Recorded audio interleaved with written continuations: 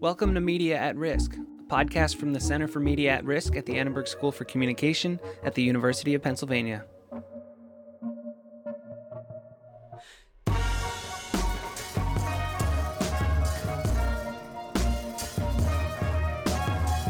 In this episode, doctoral student and producer Mira McCammon talks with acclaimed comic Carta Monir about what makes the space of trans cartoons, comics, and graphic novels so exceptional and risky. We learned that unlike previous generations of comics, in which risk-taking meant exposing the dark underbelly of society, in today's world the rotten floats to the surface, and innovation means using the medium to grapple with vulnerability and to represent non-normative bodies. Hope you enjoy.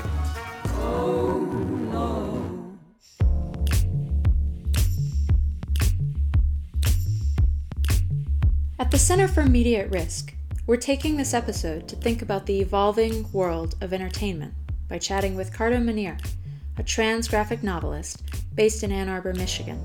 I mean, apparently I'm pretty great. As to who I am, I would say I'm a transgender woman. I'm married. I live in an apartment. I'm trying to think of other fun facts about me that your listeners might appreciate. I'm quite tall. Carta makes comics about identity, technology, and the future of our digital selves. Many of them pose provocative questions about what it means to be trans and how we talk about sexuality on the internet. She's also the host of We Should Be Friends, a podcast that brings comics together to chat about all things big and small.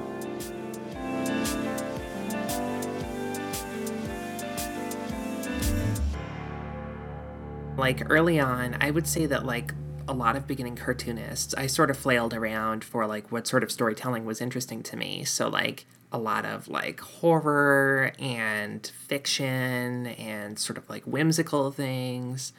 I would say that like the biggest development in terms of my work has been letting go of the fear that I used to feel about telling stories about my own life. And so at this point, most of the stories I tell are related to my true experiences in one way or another. And I would also say that a lot of the stories that I tell at this point are framed through the lens of technology and the internet because of how formative and important those things are in my own experience. And I think like pretty universally to people my age, and especially to trans people my age. I feel like the internet is such a turbulent place right now. So I guess I'm wondering how you approach the process of incorporating such a fluid and ever-changing space into your work. I did a comic a while back, told entirely through the Facebook interface. And even as I was doing that, I was like, this is like a comic with a very specific time limit because like the Facebook interface is going to change again, like it has, 20 times. These things that I'm being very specific about aren't going to read the same way to someone a few years from now. But I also feel like it doesn't super matter because even as interfaces change and the web changes, there are certain kind of abstract elements that remain pretty consistent that people can recognize. So like something I incorporate a lot into my comics is like the Microsoft Windows 95 style like application window with like the little bar at the top and then the minimize and like resize and close buttons. Not because like I think that is like representative of like how all computers look, and especially like not on smartphones and things, but like people understand that like when you put something in that kind of frame, like it very quickly communicates a sort of message to the reader. Like, this is technology. This is like something that can be closed. This is something that can be modified in some way.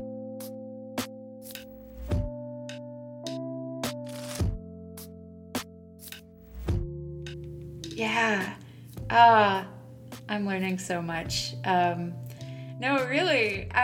Because I've encountered a lot of people who tend to dismiss cartoons as a sort of subpar form of entertainment compared to, say, TV shows, novels, and movies. And I guess I'm curious to know what drew you to the medium and more importantly, what makes it special.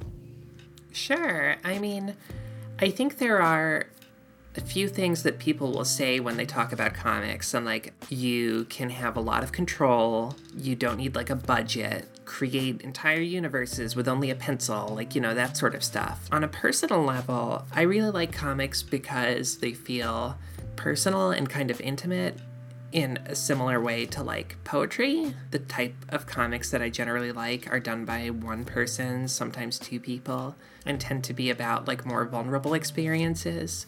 Also, and I've seen people talking about this before, specifically the trans cultural critic Sarah Horrocks, that comics are an ideal medium for depicting trans people and trans bodies. And I've talked about this before a little bit, but in prose, if you're writing a character, you're kind of limited by, like, at some point you need to insert pronouns, you know, like, is this character a he or a she or a they or whatever?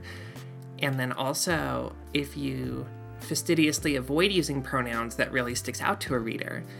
And also in prose, if you want to talk about like cues, like clockable cues, like how could a reader start to infer that this character is trans? It feels very obvious, you know, you'd like write about like someone's big hands or Adam's apple or, you know, stuff like that. And film also has problems because like in film, there's a question of actors. Are you using a cisgender actor to play a trans person? Are you using a trans person at a different point in their transition? So comics offer a really interesting in-between because you are working solely with visual representation. So it's really in the hands of the artist to decide what and when to disclose about these characters. And also in comics, like, you aren't working with an actor, so you can draw like your ideal body, your trans body, your fluid body, without it sticking out as much. Like, you have so much more control over the portrayal of transness in comics. Some things about Carta. In 2017, the AV Club named her as one of the 10 female cartoonists you need to know. Chris Plant, an editor at Polygon, said recently that her work, quote, gracefully explores loss, control, and the unexpected objects that bond us, unquote. Also, she takes great selfies. I have only just started to learn more about kind of the global community of queer and trans graphic novelists, and I'm curious to know like what words you'd use to describe the community, and also, you know, what obstacles you think the community faces today.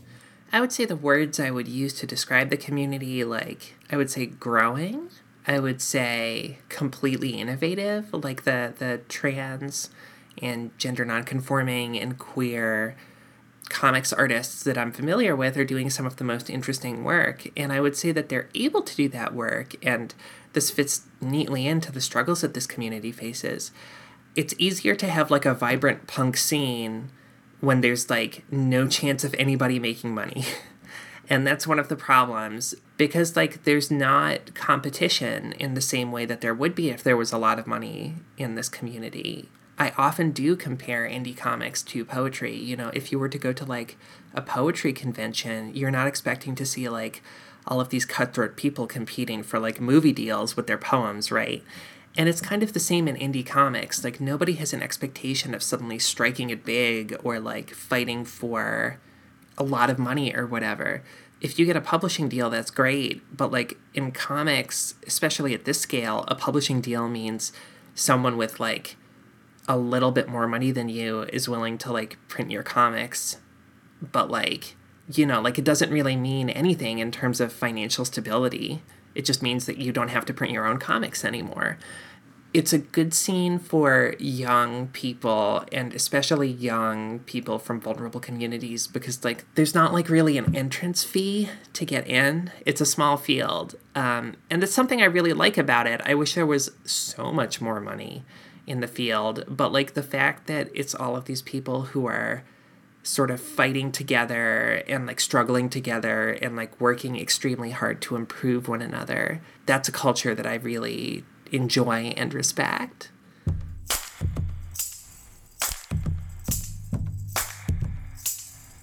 I wanted to ask another question. I was just wondering kind of what advice you'd give to, the next generation of, trans cartoonists and graphic novelists who are, new to the scene and figuring out their place?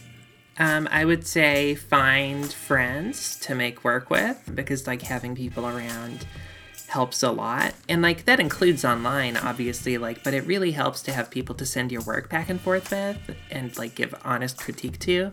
I would also say, like, be bold in the kind of stories that you're telling. When it comes to personal narrative, the threshold for like it being interesting is always higher than you would expect.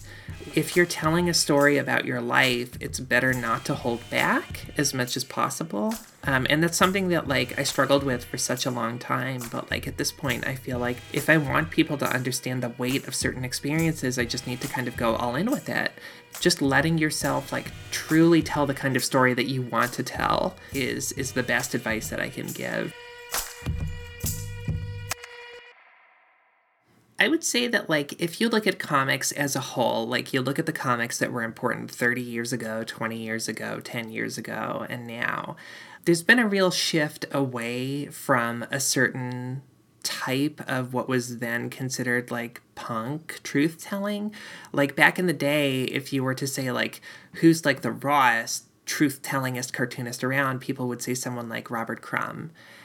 Why Crumb? Because, like, he is, like, a gross white man who's being honest about how disgusting and racist he is or whatever.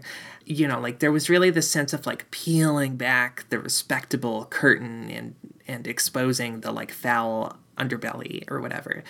Now that foul underbelly is just out in the open. Like there's nothing to be exposed. Everything that could be exposed or would have been scandalous in the past is just like plainly on display right now. So there's been a bit of a cultural shift, and like the people who I now see as like the true punk truth tellers are the people who are like coming from a place of oppression and being honest about their experiences and like using their work to help other people. Higu Rose's Titty Chop Boob Slash is like both a really beautifully executed comic and also kind of a roadmap for other people who might want to get top surgery and need to work with insurance. Or like one of my favorite books from the past 20 or so years is Susceptible by Geneviève Castré, who is unfortunately no longer with us. She was a cis woman from an emotionally abusive childhood, and it's like just a really, really beautiful, defiant book about her upbringing and like how she got away from her parents, and like it doesn't end on a note of like closure in terms of like, oh, I've reconciled with this. It's like very angry. Work like that is directly inspiring to me because like there's a sort of defiance. In the past, this punk work, like the underground work, was so focused on this idea that like everyone is rotten on the inside, and like the bravest thing you can do is just be as disgusting as possible because that's real, man, But, like, I think that's dumb. Like, I think that's dumb bullshit. One of the bravest things you can do is show, like, extreme radical empathy and, like, try and be a voice for people in your situation and an inspiration to people who are going through the same things that you went through. Like, that's what's useful right now in, like, a very dark political time where like a lot of aspects of, trans life are being literally outlawed. Work that builds community and a work that inspires resistance and resilience, like those are the things that I value most in terms of like political artwork.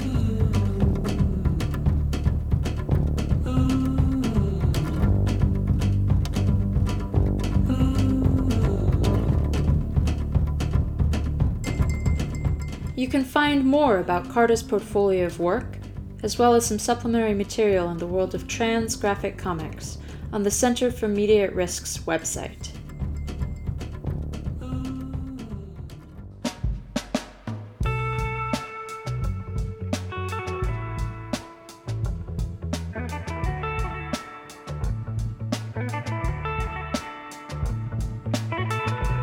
Thanks for listening. We'd like to thank Waldo Aguirre, Carta Monir, Emily Plowman, and Barbie Zelizer, Director of the Center for Media at Risk. The episode was produced by Mira McCammon and edited by me, Aaron Shapiro. More information can be found on the Center's website, www.ascmediarisk.org.